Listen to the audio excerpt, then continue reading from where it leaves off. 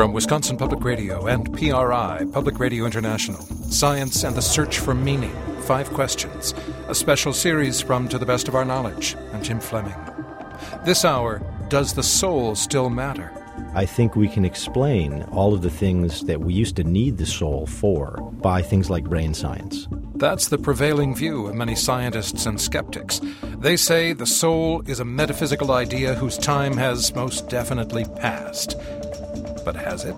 My fear is that if we don't include this in our conception of what it means to be human, then people end up being machines, objects to be manipulated. Something unfortunate happens. So, does the soul still mean something in today's world? Today we'll talk with neuroscientists, philosophers, theologians, and Pulitzer Prize-winning novelist Marilynne Robinson. I suspect that a science that described the soul would be called poetry. Soul? Come on, Milhouse. There is no such thing as a soul. It's just something they made up to scare kids, like the Boogeyman or Michael Jackson. But every religion says there's a soul, Bart. Why would they lie? Well, if your soul is real, where is it? It's kind of in here. And when you sneeze, that's your soul trying to escape. Saying God bless you crams it back in. And when you die, it squirms out and flies away. How can someone with glasses that thick be so stupid? Listen, you don't have a soul. I don't have a soul. There's no such thing as a soul. Bart Simpson may have his doubts about the soul, but Keith Ward doesn't. He's a prominent theologian and philosopher at Oxford University and the University of London. His many books include In Defense of the Soul. Steve Paulson talked with Keith Ward. We now live in an age of science where many old religious concepts seem hopelessly outdated. Does the idea of the soul still matter in today's world? Well, I think it matters. Not many people use the word anymore, certainly not in science. But then the word for soul in the New Testament is psyche, which is a Greek word, which means mind. So really what we talk about as the mind is what medieval people used to talk about as the soul. So the mind-body problem is still very much alive. It's a hot topic of debate. So if you say soul equals mind, really, that gives you the best idea of it.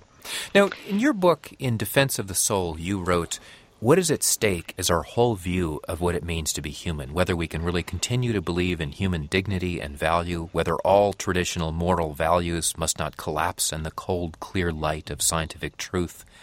This is quite a burden to place on this old idea of the soul, isn't it? It is quite a purple passage, too, looking back at it. What I had in mind there is that quite an influential body of people now are saying that human beings are just material. They're just results of, atoms bouncing around in the brain. And so there's no objective value. There's no purpose. It's just an accident. It's a result of millions of evolutionary accidents. And there's no point to it at all. Now, okay, if science has to say that, if that was a definite conclusion of science, you'd have to put up with it and live with it somehow. But it's not, as a matter of fact. There's a lot more to the question than that. And the question is really, is there more to the mind than just what's in the brain?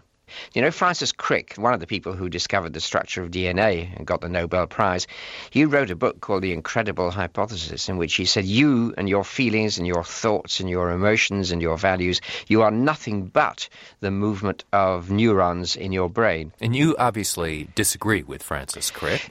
On what basis? Well, I think most people have disagreed with them throughout history, really. And if you look at all the great philosophers who've written in all the traditions, East and West, they've mostly said that mind, consciousness, awareness, thought and experience is the basic bedrock of reality. And what people like Crick have said is, no, you start with lumps of matter and you see what they do. But it's very difficult. It's a very minority view. And the reason for not holding it is that, well, when we think, when we feel, when we perceive, when we know our own experience, we know something that doesn't seem to be explainable in terms of physics or chemistry. It's something quite different. It's personal experience, and that personal experience that nobody else has access to. It's not in space. You can't see my thoughts in space, but I know that they exist. Those things just don't seem to be material. From a religious perspective, is the soul important mainly to account for life after death? No, No, it's not, because, the Old Testament didn't really believe in life after death until very late in the Old Testament. There was a gloomy sort of place called Sheol. The Romans called it Hades, but it wasn't a happy place and it was nothing to look forward to. So life after death was never a major factor in thinking about the soul. The major factor was, I think, this: have humans got a special moral responsibility for what they do in life? Can you hold them accountable? Are they responsible? Are their lives unique? Do you value them for that? Not for what they're going to be after death, but for what they are now. And that's what the Bible is concerned with. Now, it seems that we should bring in the question of evolution here, and particularly the evolution of the brain, because it would seem to be highly relevant to this discussion. And I want to refer back to that famous announcement by Pope John Paul II in 1996, when he said, finally, that evolution is compatible with Christian faith. He said evolution explains the development of life on Earth with one major exception, the human soul, which he said was created by God. Does that explanation make sense to you? No, I think most Catholic theologians would doubt whether that made very much sense. I should make it quite clear that was not an infallible statement of any sort. That was his opinion. And, theologians usually differ with the Pope on lots of things when he's just writing stuff. And I don't think he should have made an exception for the soul. There are lots of crucial stages of evolution. The beginning of life is one. The formation of the brain is another. The onset of consciousness is another. And then a later one than that is intelligence and a sense of continuing self-identity, which you might now call the soul, I suppose. Okay, well, let's just play this out for a moment. If the mind is essentially the same as the soul in your definition, and the brain evolved historically at a particular point, what does that say about the state of the mind before evolution reached this more recent stage? I mean, 100 million years ago, can we talk about the mind? Can we talk about consciousness back then? Well, we don't know, to be honest, because we don't even know today whether ants, for example, are conscious. I mean, are beetles conscious? Are frogs conscious? We don't know. I think it's possible.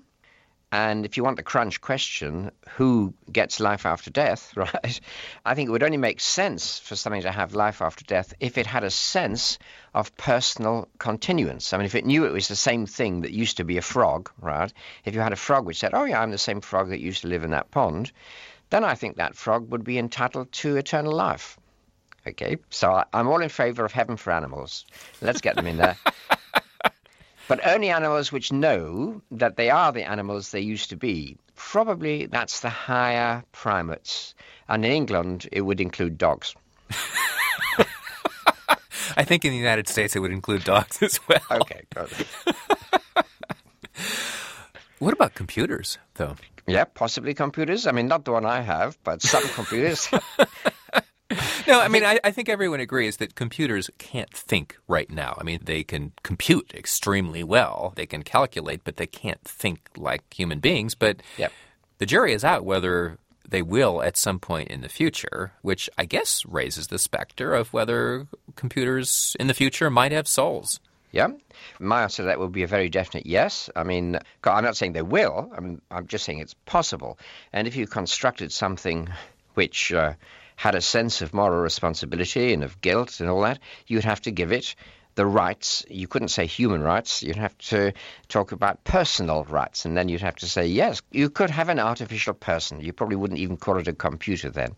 And the test, the crucial test would be, do you believe they have a sense of moral freedom and responsibility? Because that's the crucial test of a human being. And that's when we might say, if you want to use that language, these beings now have a soul. That's Keith Ward, a theologian and philosopher at Oxford University and the University of London.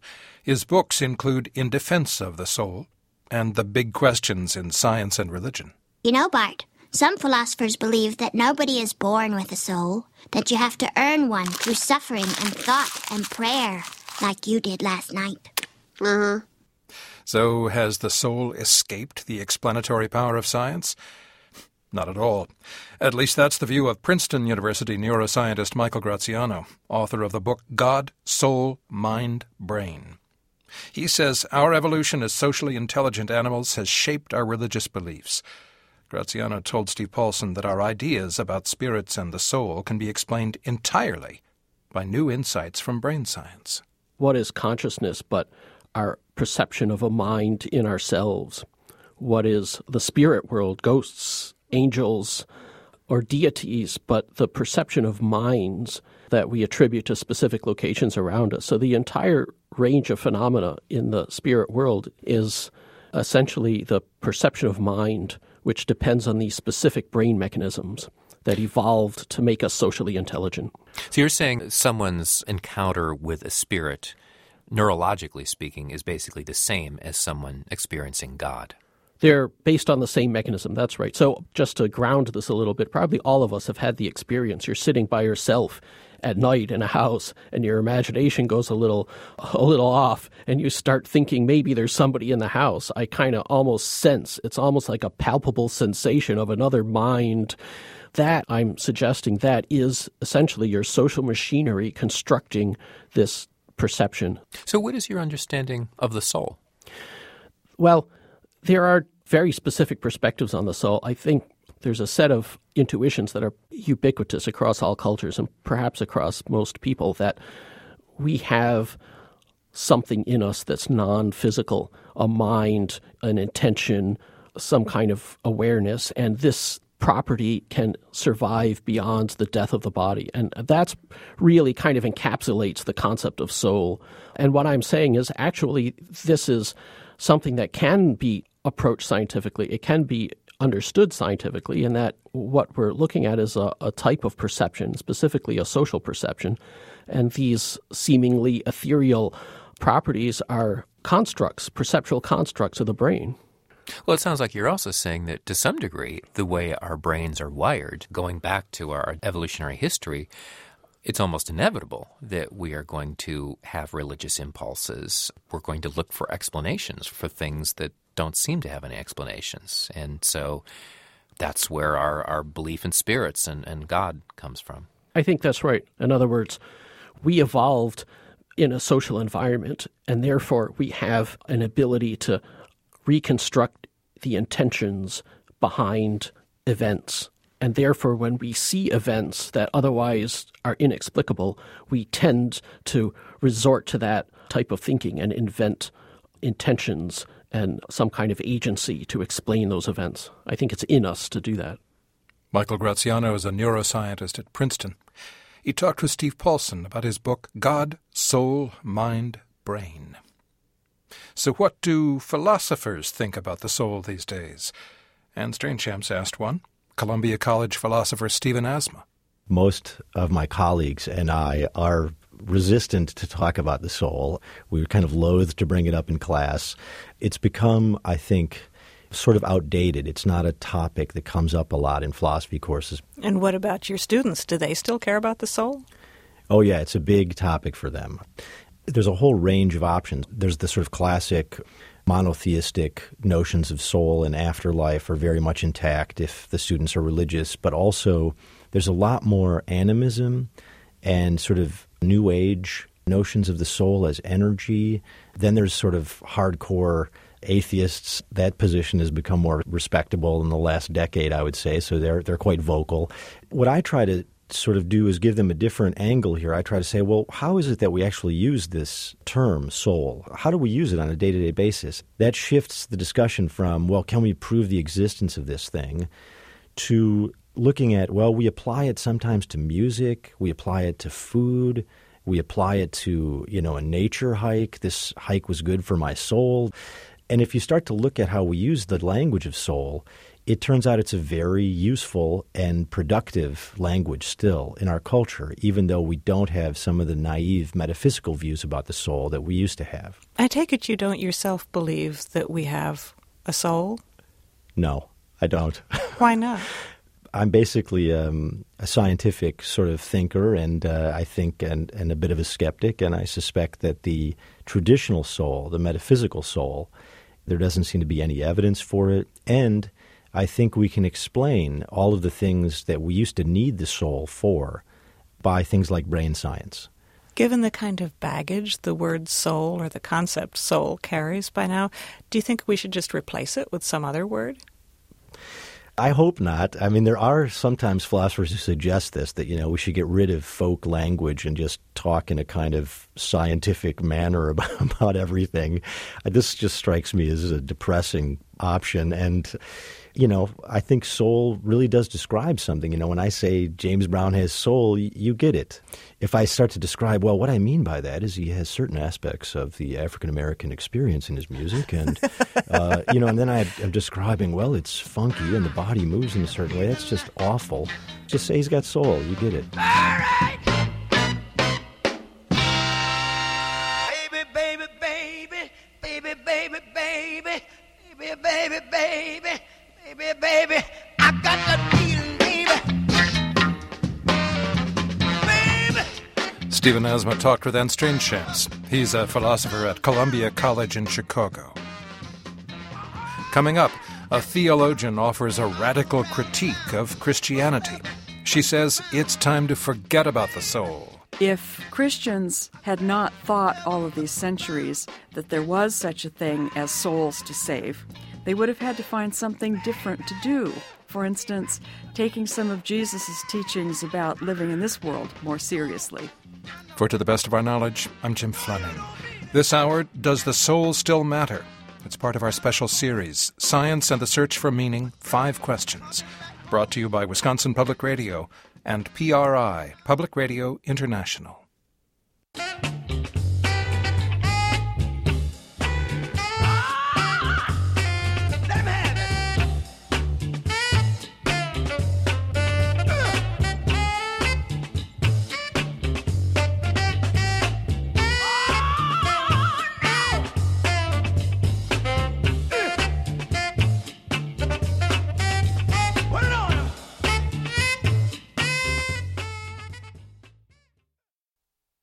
Our series, Science and the Search for Meaning, 5 Questions, is supported by grants from the John Templeton Foundation, supporting science, investing in the big questions, by Promega Corporation, providing tools and technologies for research in life science, and by the Noor Foundation, exploring meaning and commonality of human experience.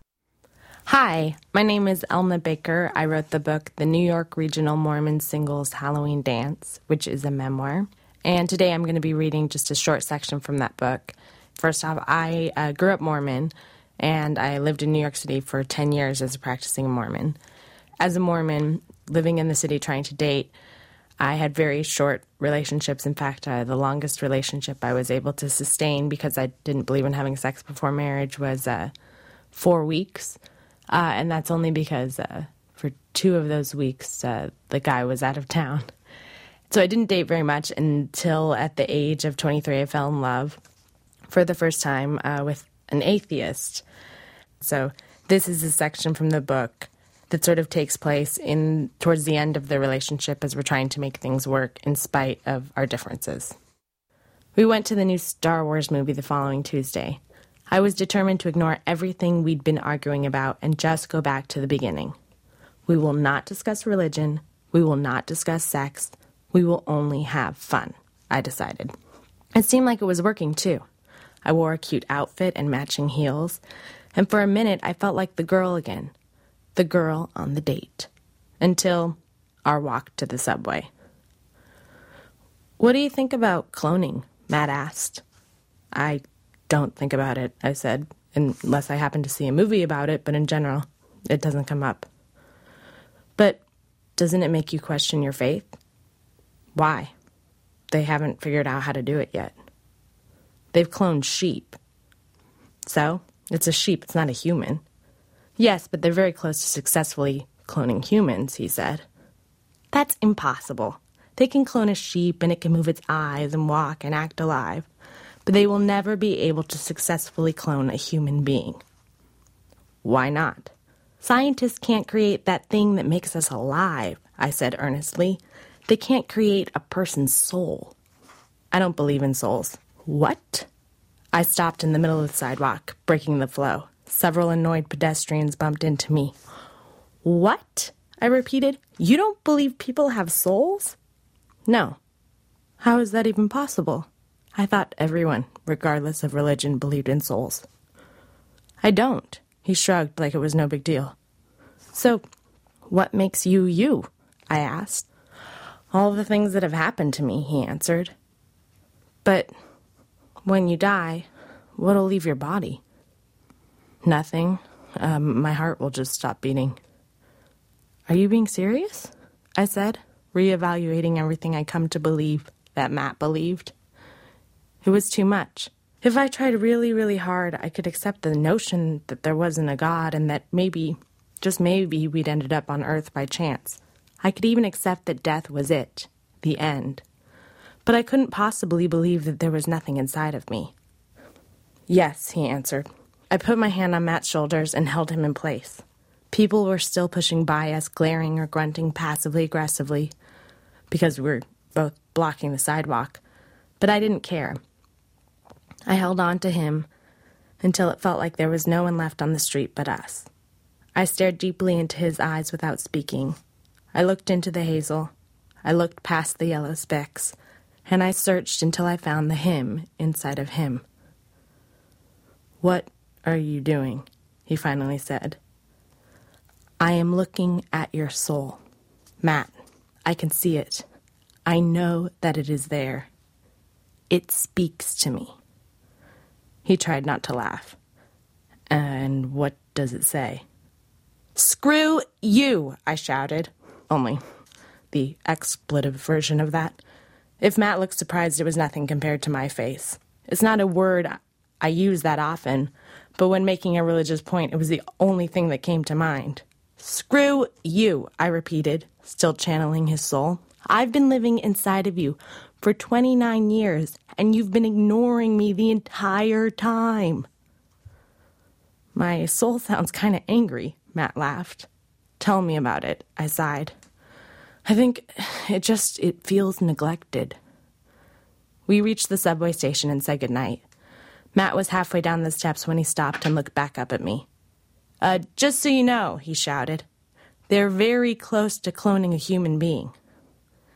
"If they clone a human being," I shouted back, "a fully functional, emoting, thinking human, I will have sex with you that very day." Several people stopped what they were doing and stared at me. One woman covered her son's ears. Matt jogged back up the steps. "Deal," he said. "Deal." We shook on it. "I'm going to read popular science every morning now," he said, walking back down the steps. "I am too," I called after him. For my own sake, I wanted it to be possible.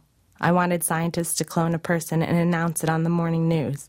Not for genetics or scientific progress, but because if a soul was something that could be obtained in a petri dish, it would nullify my definition of God, and I could sleep with Matt guilt-free.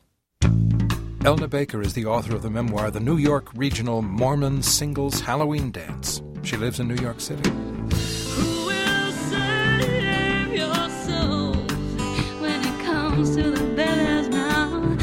Oh, will save your souls after those lies that you told, boy. And who will save your souls if you won't save your own?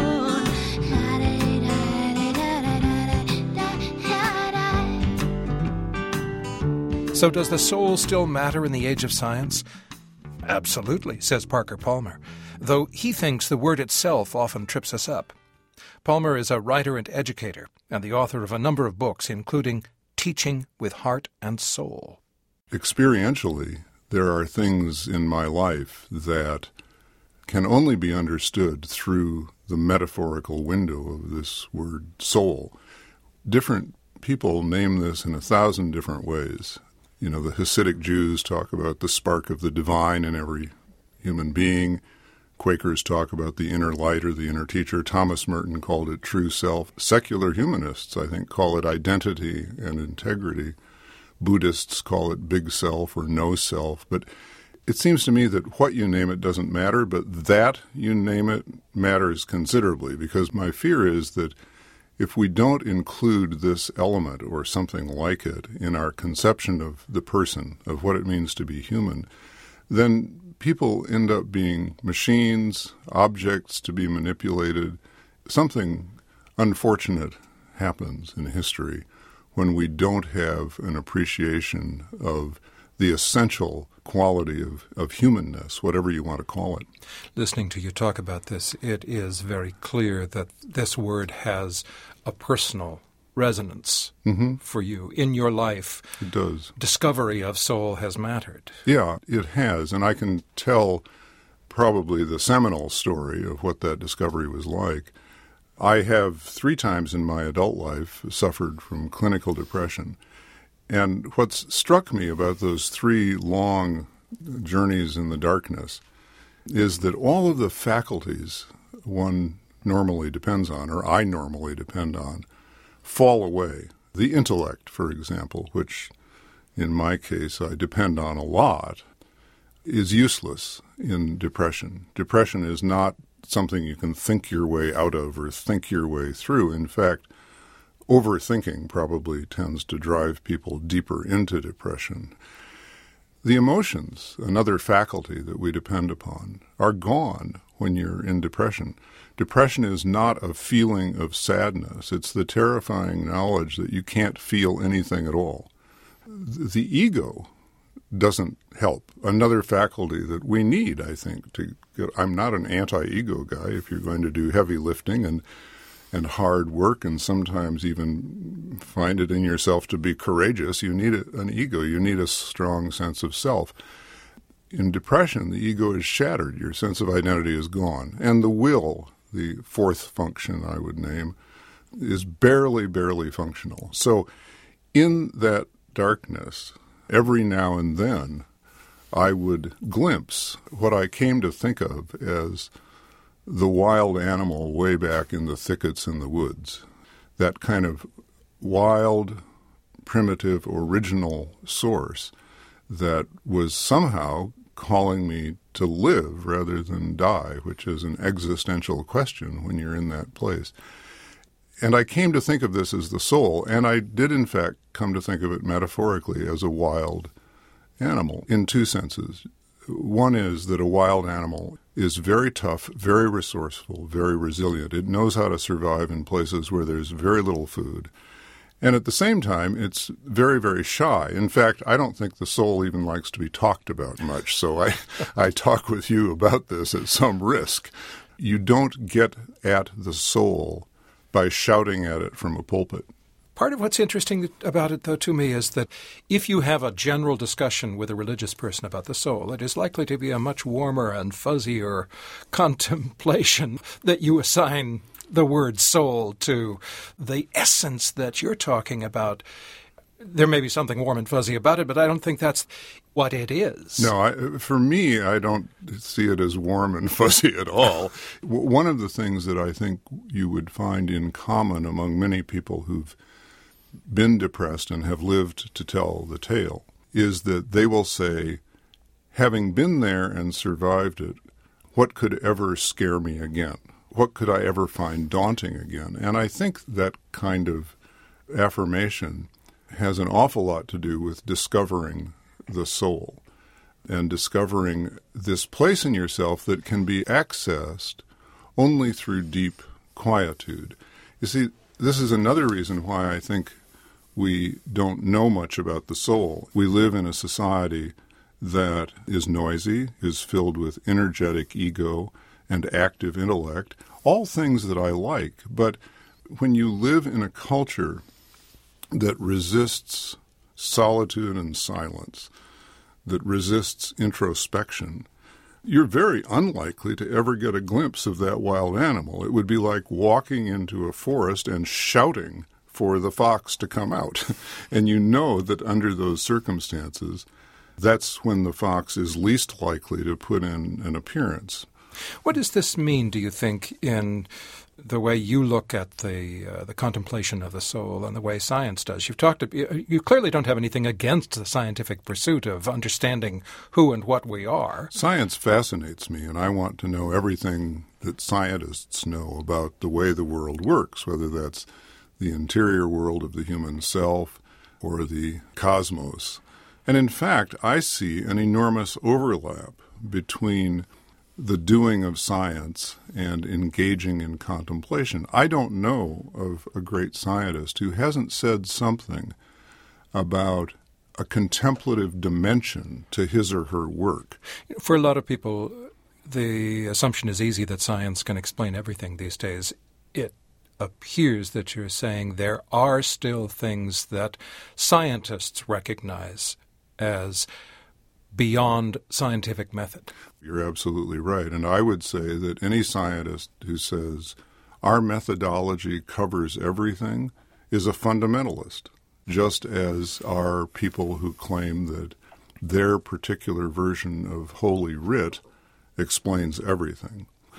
I think one important thing to be said here is that while science, with its commitment to what they call objectivity, has certainly advanced civilization by saving us from the subjective whims of princes and potentates and people of power who, for example, would declare millions of women over the course of history to be witches, it's also true that the rise of science has, to make a big leap here, but which I believe I can explain, has also supported the rise of authoritarian regimes because it makes people dependent on experts.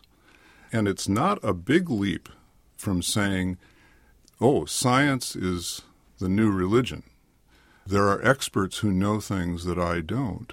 And so if scientific claims then get made to mask the manipulations of power, people are going to fall into line with that if they don't trust or have a well-developed sense of legitimate subjectivity. You don't have to look far for that. Look at what happened to our economy over the last decade. We listened to long lines of experts telling us how every day in every way we were getting richer and richer. And they weren't right. Parker Palmer is an author and educator and founder of the Center for Courage and Renewal. Soul is the essence from within. Soul is where everything begins. Up next, a Christian theologian who says we should forget about the soul. For To the Best of Our Knowledge, I'm Jim Fleming. This hour, Does the Soul Still Matter? Is part of our special series, Science and the Search for Meaning, 5 questions, brought to you by Wisconsin Public Radio and PRI, Public Radio International.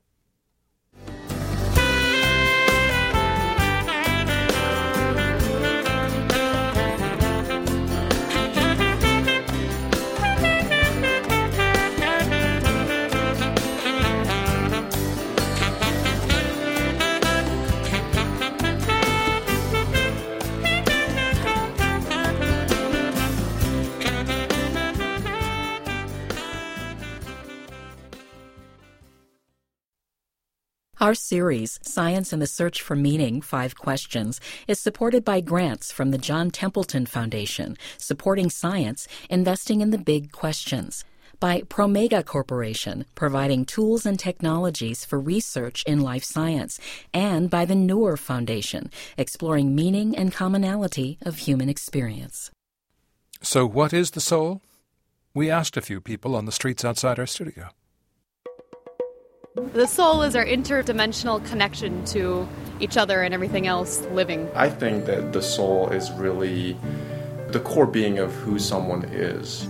Maybe, from sort of a Judeo-Christian tradition, it would be like the mind, the will, the emotions, who you are, what you think, what you want, what you do. I don't think I believe in a soul. What people think of as the soul is probably just maybe your interior self. The soul's part of your body. It's all the same thing. The question of what the soul is one that just cannot be answered by somebody like me. It would take a whole lifetime of contemplation just to get a glimpse at that answer. What is the soul? I think the soul is love and, love. I guess as a Unitarian, I would say that there's this undercurrent of life essence, whatever that means, that goes from person to person and animals and everything in between, and that all connecting. The soul is the real part of us. We're this spiritual being that's really having a physical experience as opposed to physical beings having a spiritual experience. And so the soul is the immaterial, the unseen part of us, where our passions and our heart and our desires come together to really shape and define who we are. It's the true essence of the human being. A special thanks to Brittany DeAnda for producing that Vox Pop. Nancey Murphy is a professor of Christian philosophy at Fuller Theological Seminary. She's also immersed in the scientific literature on neuroscience and biology. It made Steve Paulson wonder just what a modern theologian, at least Nancey Murphy, thinks about all this soul talk. For centuries, the soul has been one of the core ideas of certain religious traditions, and it would seem to be very remote from the empirical world of science. Do you think science has anything useful to say about the soul? Yes, that there isn't one. End of discussion. Well, intended to be a provocative beginning of discussion because the issues are much more subtle than that. The thesis that I put forward is that the idea of a soul comes not from Hebrew or Christian revelation, but actually has origins in a number of other religions, but primarily in Greek philosophy. Plato, one of the primary sources, believed that the soul is not only immortal, but that it's eternal. That is, it preexists the body. Okay, well, let's bring this story a little closer to our own time and bring in science then, because it would seem that Darwin in particular posed some challenges. I mean, of course, the revolutionary idea of Darwin is that there is this gradual continuum from animals to humans, and that you can't just draw a sharp dividing line and say, okay, at this moment, humanity started. That's right. Which raises some pretty profound questions about the soul. That's right. And it's gotten more and more complicated as the years have gone by, because we found that we are not simply descendants of apes, but we're descendants of a long branching history of hominids.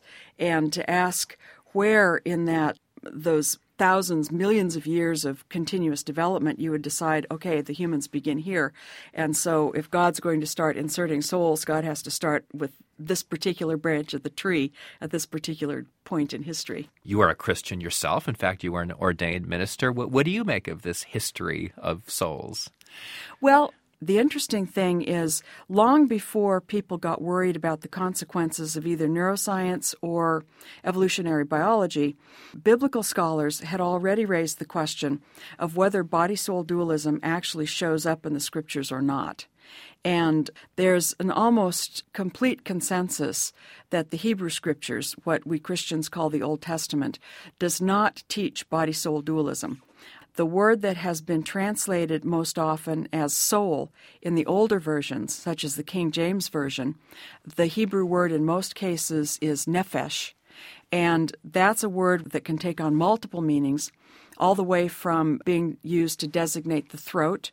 By association, it designates the breath that flows through the throat. And then when people die, they expire, they breathe their last. And so nephesh is associated with being a living being. So it sounds like you want to get away from this dualism. Absolutely. That especially came down from Descartes. That just doesn't make sense. And also what came down from Plato. I think that was an intrusion into Christian theology. The whole of Western Christianity would have been better off had that not happened.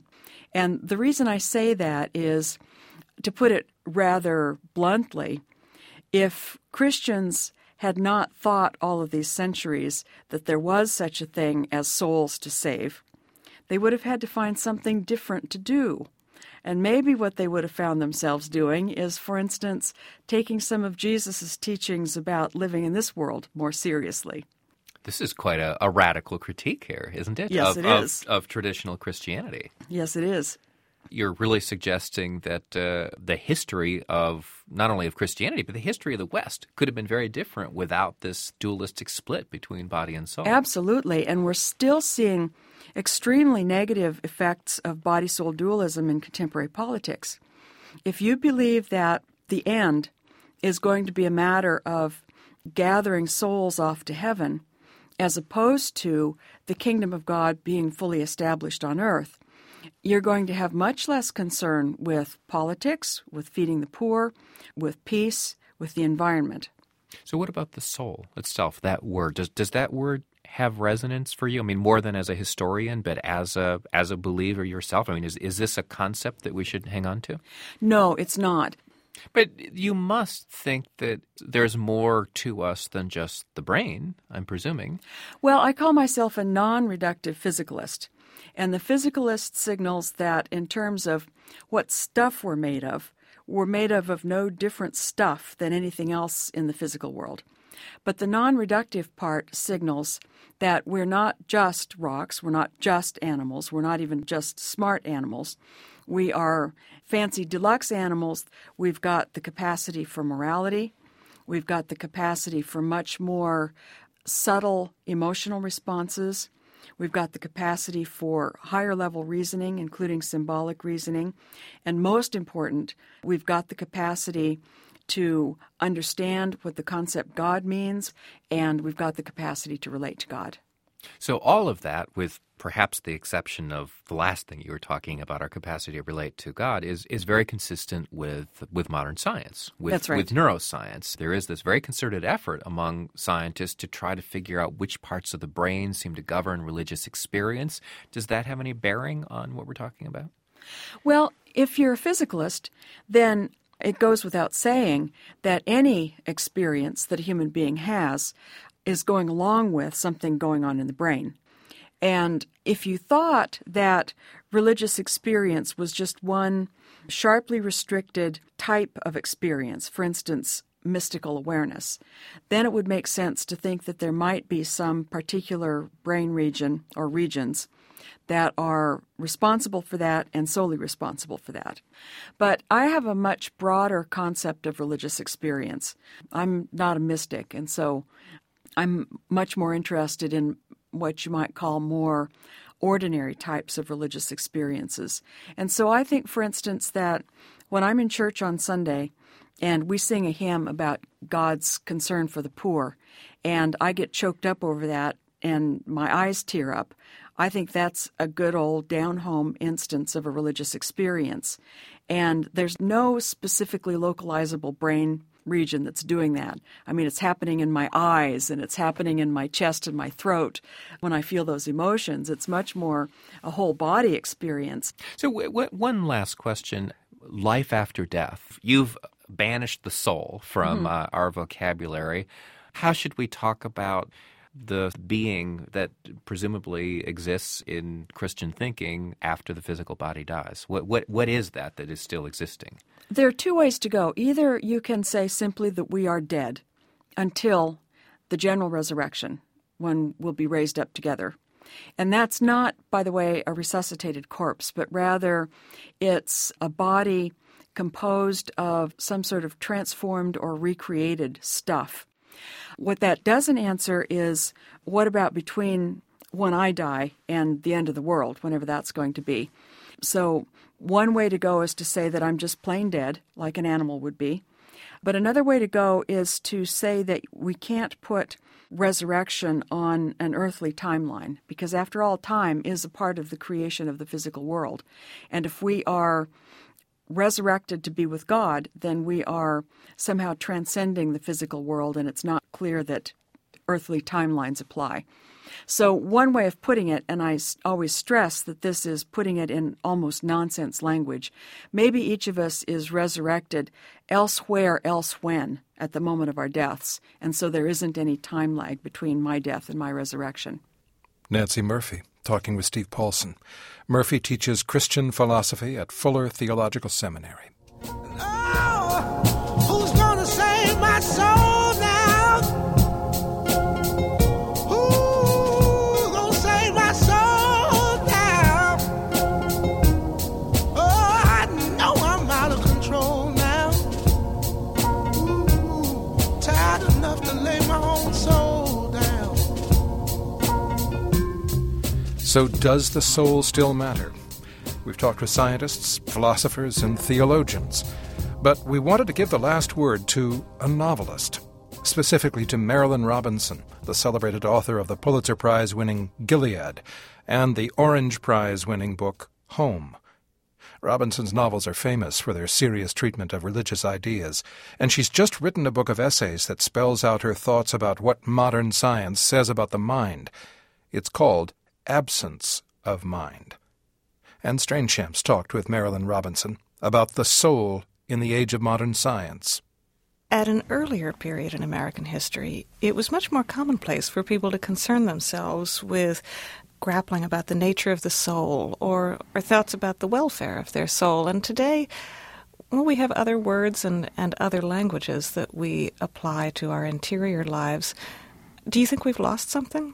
Does the soul still matter? I myself incline very much toward the idea that the word soul does indeed describe something very essential. It describes the sort of primary experience of oneself that any human being has in the course of life. You know, the love that you have for the fact of being, the capacity for disappointment in oneself that one has. What is the soul, do you think? I mean, is it the same thing as the mind? I have no idea.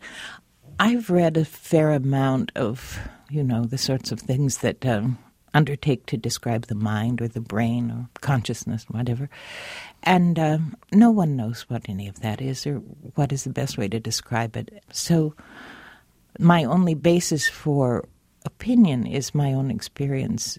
Is this awareness of your soul, is that something you've had all your life from as far back as you can remember, or is it a sort of learned concept? Certainly, in some sense, I have had that experience. Back into my deepest memory, perhaps the most striking early memories that I have were exactly the feeling of, the more than self. I mean, a lot of the sharpest memories I have of my childhood were being on a porch at night and hearing the wind blow in the forests around my grandfather's house and just feeling this overwhelming sense of the density of, existence in some way. I mean, that ponderous language to impose on a childhood memory, but nevertheless, just moments like that where nothing happened. More recently, you've written a book of essays about the mind, which in some ways would seem to be kind of a departure from the novels that you've written that deal a great deal with religious subjects. And yet, do you see a connection between the religious subjects you've explored in your fiction and the ideas that you grapple with in Absence of Mind?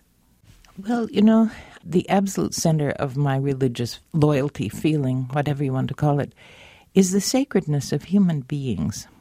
And I am very disturbed by a kind of minimization of the elegance and richness of human existence that seems to be so pervasive. How do you see that playing out? Do you mean because our science tends to be very materialistic, teach us that, all we are is meat? Some science, and I would put that in quotation marks, is very materialistic, and it tends to assume the kind of materialism that would have been assumed in the 18th century. If you read, modern physics, modern cosmologies, the whole idea of a simple, comprehensible physical world simply evaporates.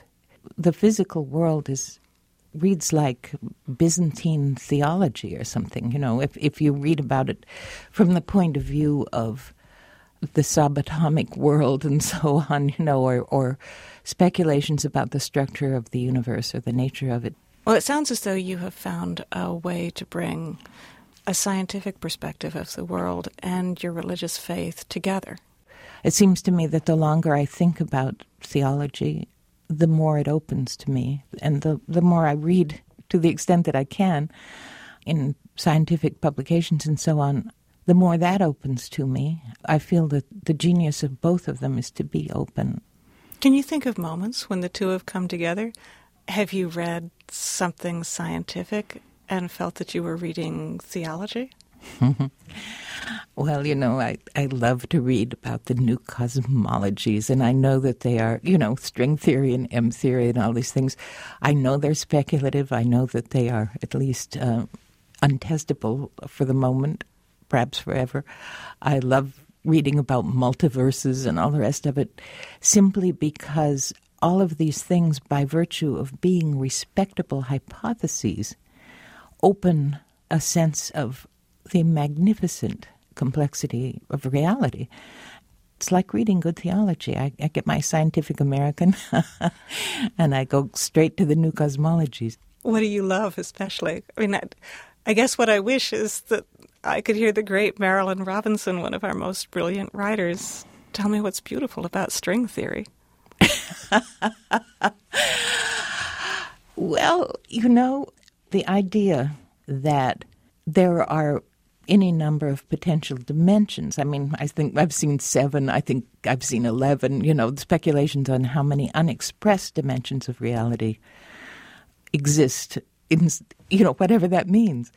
And the idea of this sort of unimaginable other potential that somehow is implicit in given reality is just very beautiful to my mind. And I, whether it's true or not, I enjoy the thought. So going back to the concept of the soul, we began talking about some of your own intuitions about what it is, this deeply internal felt experience of the larger, deeper self. Can you imagine a science that might get at some of that? I suspect that a science that described the soul would be called poetry. I mean, one of the things that we do as human beings is ornament existence lavishly with music and poetry and everything, And what we're doing really is inscribing our humanity on the planet where we happen to find ourselves, this odd little planet. And I think that the idea that there's an opposition between the expression of these intuitions in the form that they've classically taken and science, the fact that these worlds don't talk to each other, trivializes art and it trivializes science, I think.